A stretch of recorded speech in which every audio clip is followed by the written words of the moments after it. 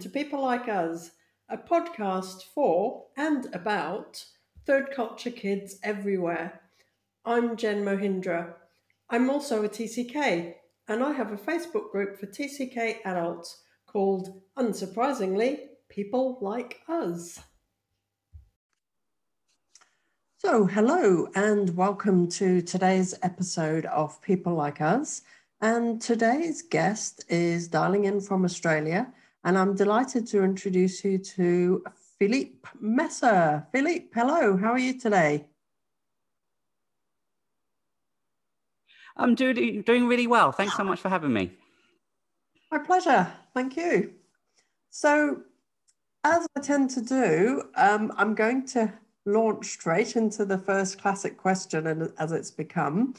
And that is, I would like to invite you to tell me about where you grew up. I think that's every TCK's favorite question, isn't it? My dad was an aeronautical engineer growing up. And so we moved around quite a bit. And I was born in the UK, but we lived in the UK, France, Spain, America, Canada, and Japan up until about the age of 15. Wow, by the time you're 15, that's a lot of moves in there. It was. We did actually calculate it once. And I think we worked it out that I had attended 14 different schools by the time I actually graduated. So that was quite fun to figure out in the end. Gosh. So UK to France, to Spain, to America, to Canada, and Japan, all by the time you were 15. So do you have memories of the moves? Were any particularly traumatic, any easier than others? I think I was quite lucky with my parents in that they always sold it as a bit of an adventure. You know, wherever we were moving, it didn't come out of nowhere.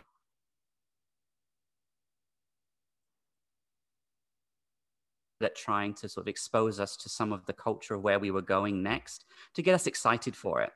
You know, I remember before going to Japan, she took us to a sushi restaurant and we tried green tea for the first time and all these little bits and pieces, just sort of something exciting to look forward to. And so the only move that was probably a bit more negative was our very final move when we moved back from Japan to the UK. Unfortunately, at the time, my parents were going through quite a sort of and so my brother and I went back to the UK with my mum. And that was probably the first time where I felt completely out of my depth. Where even though this was meant to be my home country, and this is where people told me that I was from, I just didn't feel like I connected with it very well. I struggled to a lot of people. And I think my otherness for a little while was quite tricky for people to get their heads around. Probably the move that I would say I found challenging was actually weirdly going to my home country. But in between, it was always something exciting, always something to look forward to, the new people we would meet, the new places we'd get to see, the new foods we would get to try, and all sorts of wonderful things. That sounds like a typical difficult move in terms of going back to what is supposedly your home country, but having lived so many other places in between and having that feeling of, oh, it's supposed to be home, but it doesn't quite feel like it. So how old were you when you made that move? So I would have been about 15, up to 15 when we moved back to the UK. So going to a British secondary school for the first time. And at the time, I actually had an American, because we'd spent a big chunk of our time in North America. And I think a lot of the students, they really struggled with that concept that I was British, but I definitely changing my pronunciation and changing the words that I was using in a desperate attempt to try and get rid at that age, you know, so that I would be a bit more accepted in my passport country. And it's weirdly one of those things I think I've almost regret doing as an adult, because I had this mixed accent that had influence from French and influence from France, and all these almost wiped away by trying to replace it with that British accent. But yeah, that was an awkward time for sure. Yeah, it seems to be the classically traditional hard age to move, anywhere from between about 12 to 15, and especially in the sort of going back to your passport country, as you said. So after you finished school in the UK, what happened next? It's really, well, at the time, I do remember within about 6 months of being in the UK, I'd got it in my head. I was like, okay, I need to get back to that lifestyle. Like, that's what I love. That's what I enjoyed so much. And I had it in my head that I was going to finish school and go to university, exactly what I was going to do. And unfortunately, that turned out to be sort of too expensive an option. But I thought, okay, next step, get my degree in the UK. And from there, that's going to be my ticket. That's what's going to get me back out traveling again. So I knew from the age of about 15 that that's where my path was going to take me. That was where the future was going to take me. And when I finished university, I decided to go and work in Japan for a little while, because I thought, well, that was the last place that I was. I know people there. I've got contacts. And sure enough, we had a lady there who put me into her language school, and I got to teach English for a year, which turned into 2 years. And I always thought, that's going to be it. That's going to be my life. I'm going to live for a year or two in a country and then see what happens next, where it intrigues me. I originally wanted to go to Peru after Japan. It didn't quite happen, but yeah, it's now ended up in Australia, and there's been a few other countries in the middle, and it's completely steered how I wanted my life to go. This whole TCK lifestyle. So you mentioned teaching English in Japan. What studies did you choose to do at university?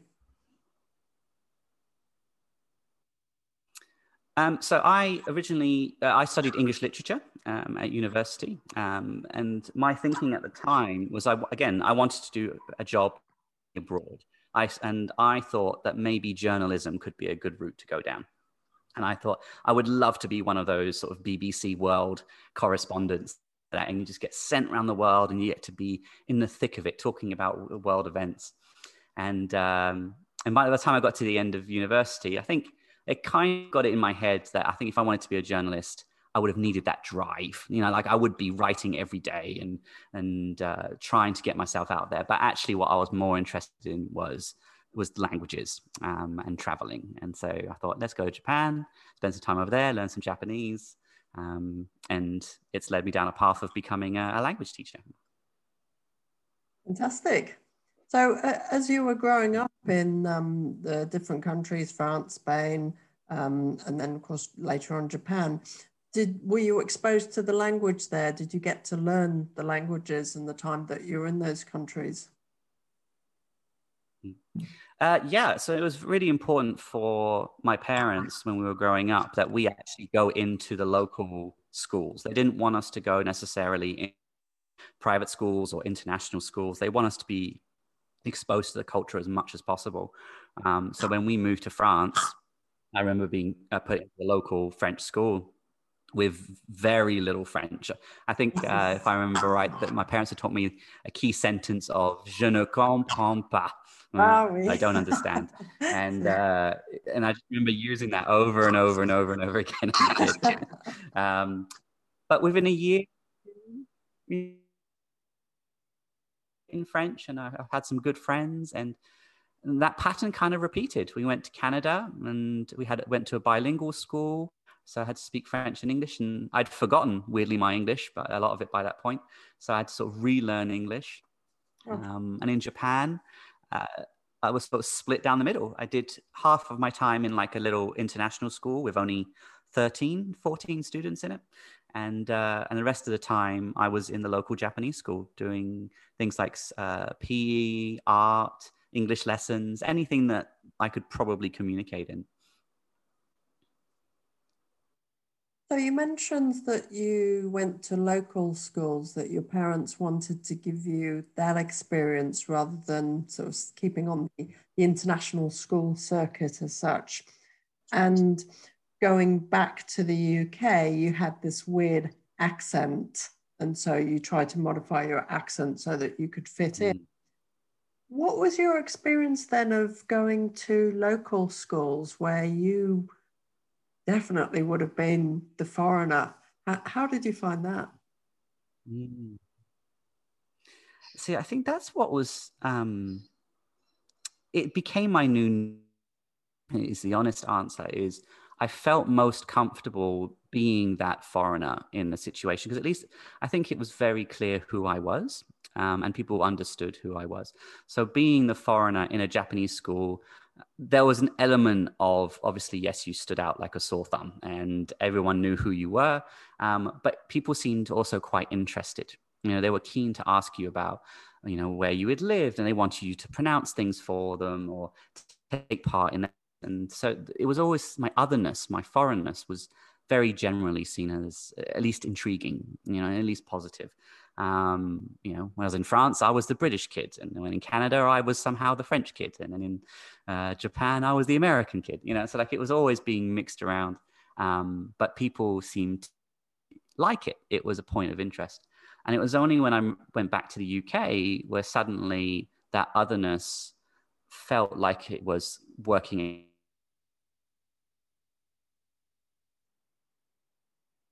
behaving like a British person. I didn't have the knowledge that all the other kids had. I didn't were talking about, and so that's the point where I think it struck home that this is not quite where I slot in.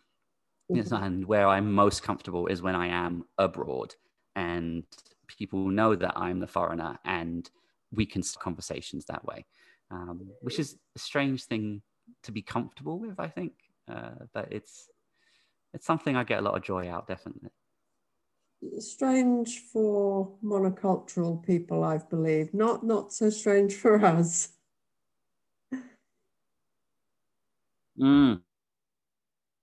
It's been quite nice, actually, because I'd say about 5-6 years ago is when I found out that I was something called a TCK, and I'd never heard this expression before.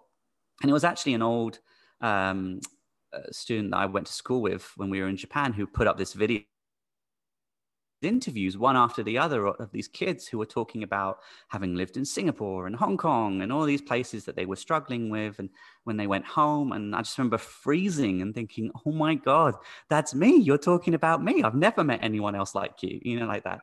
And I just remember being fascinated by it. And I read Ruth's book, who you interviewed recently, cover to cover, and I was just enamored with it. I wanted to know everything. And I thought, well, I need to re-explore some of this. And just before coming to Australia, funny enough, we ended up going to Japan again for a year. And I thought, let's do it. Let's go and track down where I used to live. Let's try and sort of reconnect with some of those roots.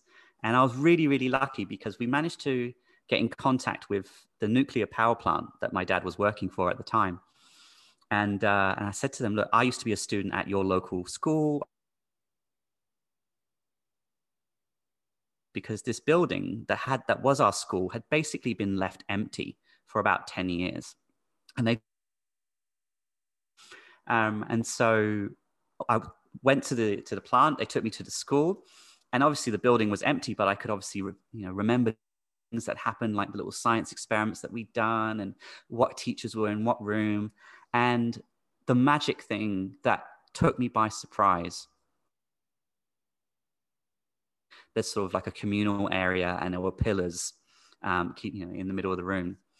And we found all these names, lines, and dates on the pillars. And then I remembered that it was the teachers used to measure the kids. And to sort of, they had the date in March 1997, and then the kid's name and height. And we're looking around all these pillars, and sure enough, we find my name from 1998 written there. And it was a weird validation. It was like, oh my God, this actually happened. Like, it's not all in my head. And it's a strange thing to say, not talking about it with people, because I felt that my experience was making people uncomfortable when I discussed it with them. It just blew me away, absolutely blew me away. It's like, yeah, oh my God, in this little building in Japan, there's my name and there's the date. The lady who was showing me around, I think she was more excited than I was. She was just jumping up and down, and she just pulled out a pen. So on this pillar now, there's an updated chart with my name, and 2015 written on there. So that was a really cool moment. Really, really cool. Yeah.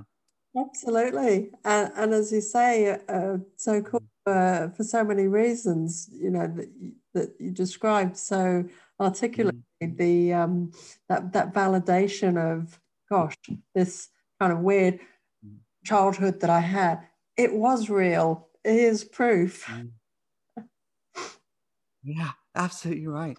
Full whammy that day, because I thought, well, while I'm here, let's see if I can find our old house, and sure enough, I somehow managed to track it down, work my way backwards from a memory of about 10, 15 years.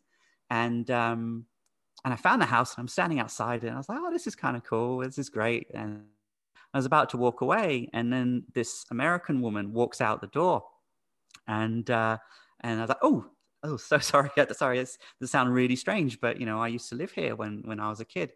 And her face just lit up. She was so excited, and she was just like, yes, come in. Like, you got to explain everything I remember from this place. And so we spent a couple of hours in there just chatting, and I got a chance to go around the rooms.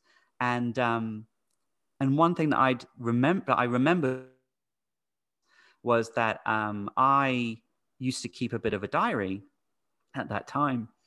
And I used to hide it in the vents in the bedroom. And I said to her, is there any chance I can check that it's still there? It's not going to be there. There's no way it's going to be there.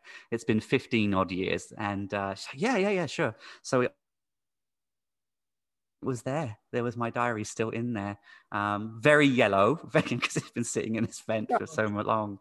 But it was fascinating reading through it again. Yeah, and what was going through my mind at the time.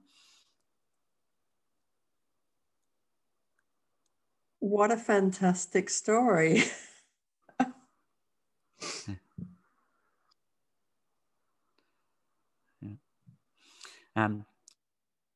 So all of this just kind of lit the fires in me.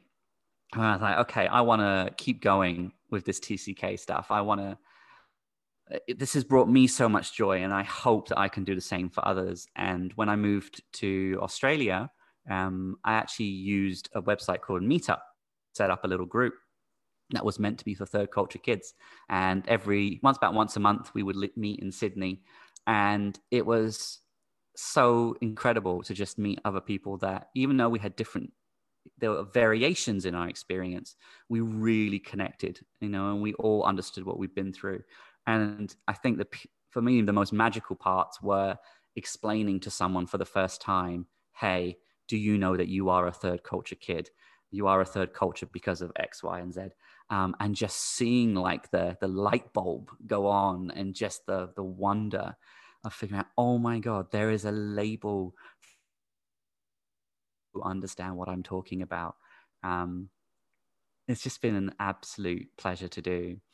And it's continued in my teaching, funny enough, because I work in a school in the North Sydney, and every so often there'll be a new kid that starts the school, and they'll say, oh yeah, he'll sound American but be British or something like that. And then I get that moment where I get to tell them, hey, you're a third culture kid. And at the start of my career, almost all of them didn't know what that was and would get really excited. And what I've discovered in the last maybe 2-3 years is there's definitely been a shift. And now when I tell kids about it, they go, "Oh yeah, I know. Yeah. There's groups on Facebook and things."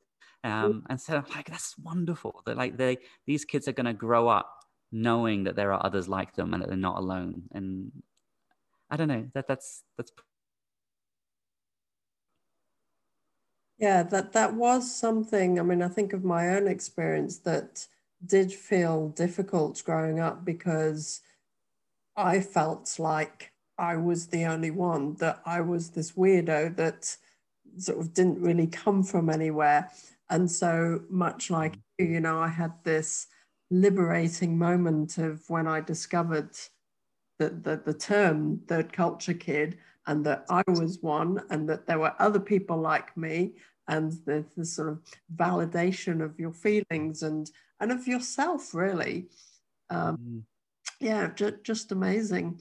For me, it was a little later in the UK, other it's than so validating.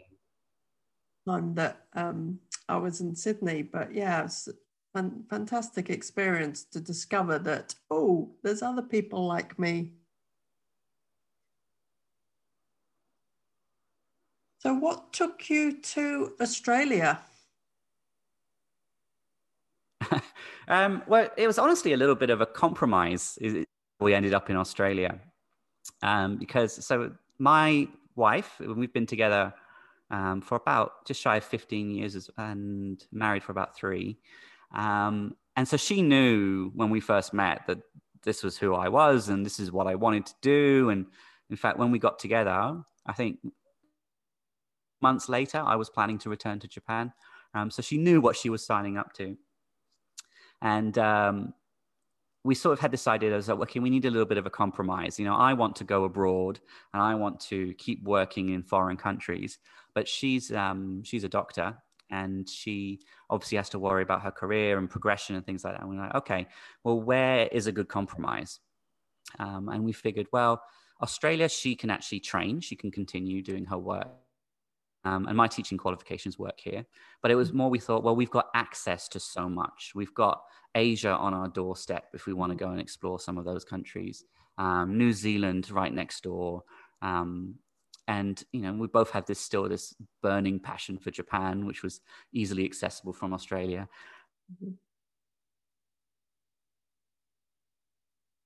Huge influence into why we chose Australia. We wanted it to provide us with the tools that we could both do our jobs, but also travel as much as possible when, you know, COVID's not happening and all the borders are closed. But under normal circumstances, yes, that's why we thought it would be a nice compromise where she can pursue her career and I can still do the traveling and live abroad. So, having lived in various places and sort of backwards and forwards to Japan a few times, where feels like home for you? Oh, that's the other eternal question, isn't it? that no TCK really knows. Yeah. I think as a teenager, I do remember thinking that I struggled with that I didn't have a home, that I didn't have these lifelong childhood friends, you know, that everyone else seemed to have.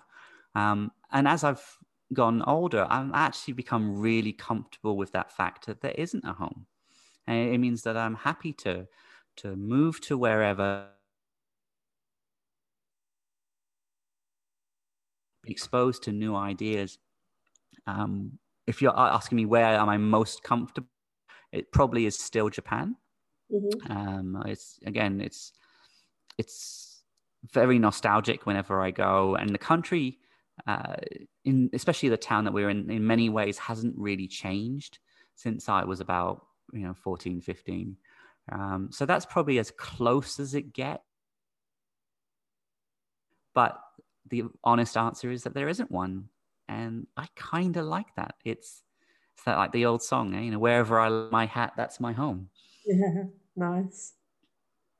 So, on the flip side of that, then, where do you feel the most foreign?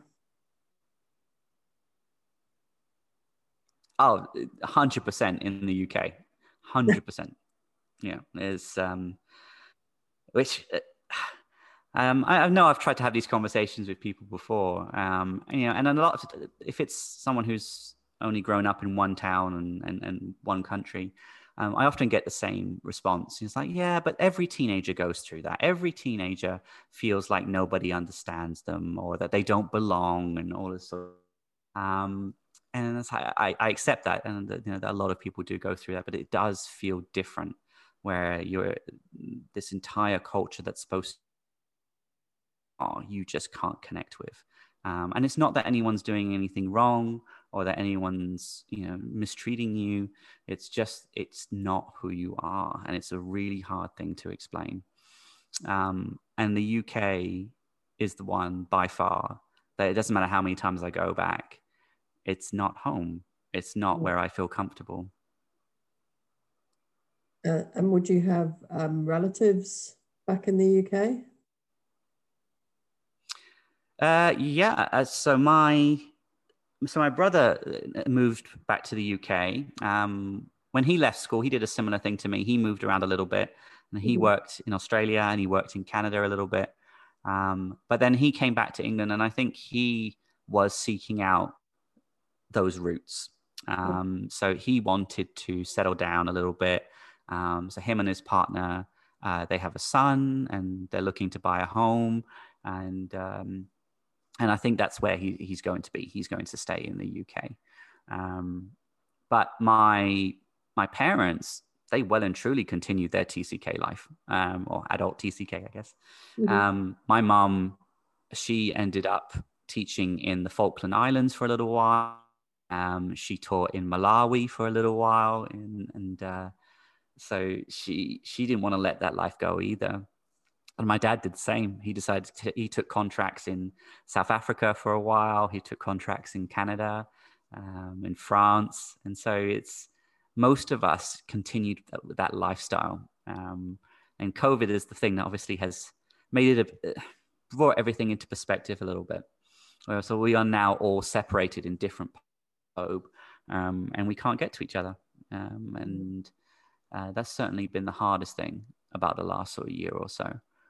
Is knowing that the relatives that I do have are literally at opposite corners of the world, and there's nothing we can do to get to them. Yes, that's something that's affecting a lot of TCKs at the moment because of the current COVID travel restrictions, myself included, I will add. But hopefully soon this vaccine's going to make an impact. We'll get some sort of normality. Here's hope. Days ago in Australia, the health minister did announce that the international borders are unlikely to open in 2021 for Australia, which was quite heartbreaking. I think we have recently had Christmas, and normally that's at least the one opportunity for my whole family. We do try and still do that every year, and this time we couldn't.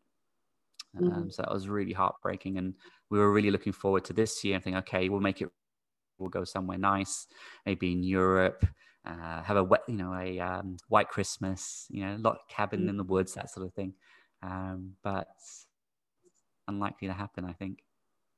Hopefully next year. Philippe, I'm looking at the time. Fingers crossed, eh? We're almost at the end of our half-hour chat today. I'd like to end on a positive note, and by asking you, what do you think is one of the best things about being a TCK?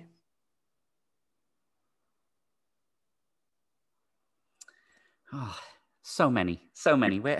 There's just, what I love about this is it does create this confidence as an adult. And if there are any young TCK listeners, just embrace this.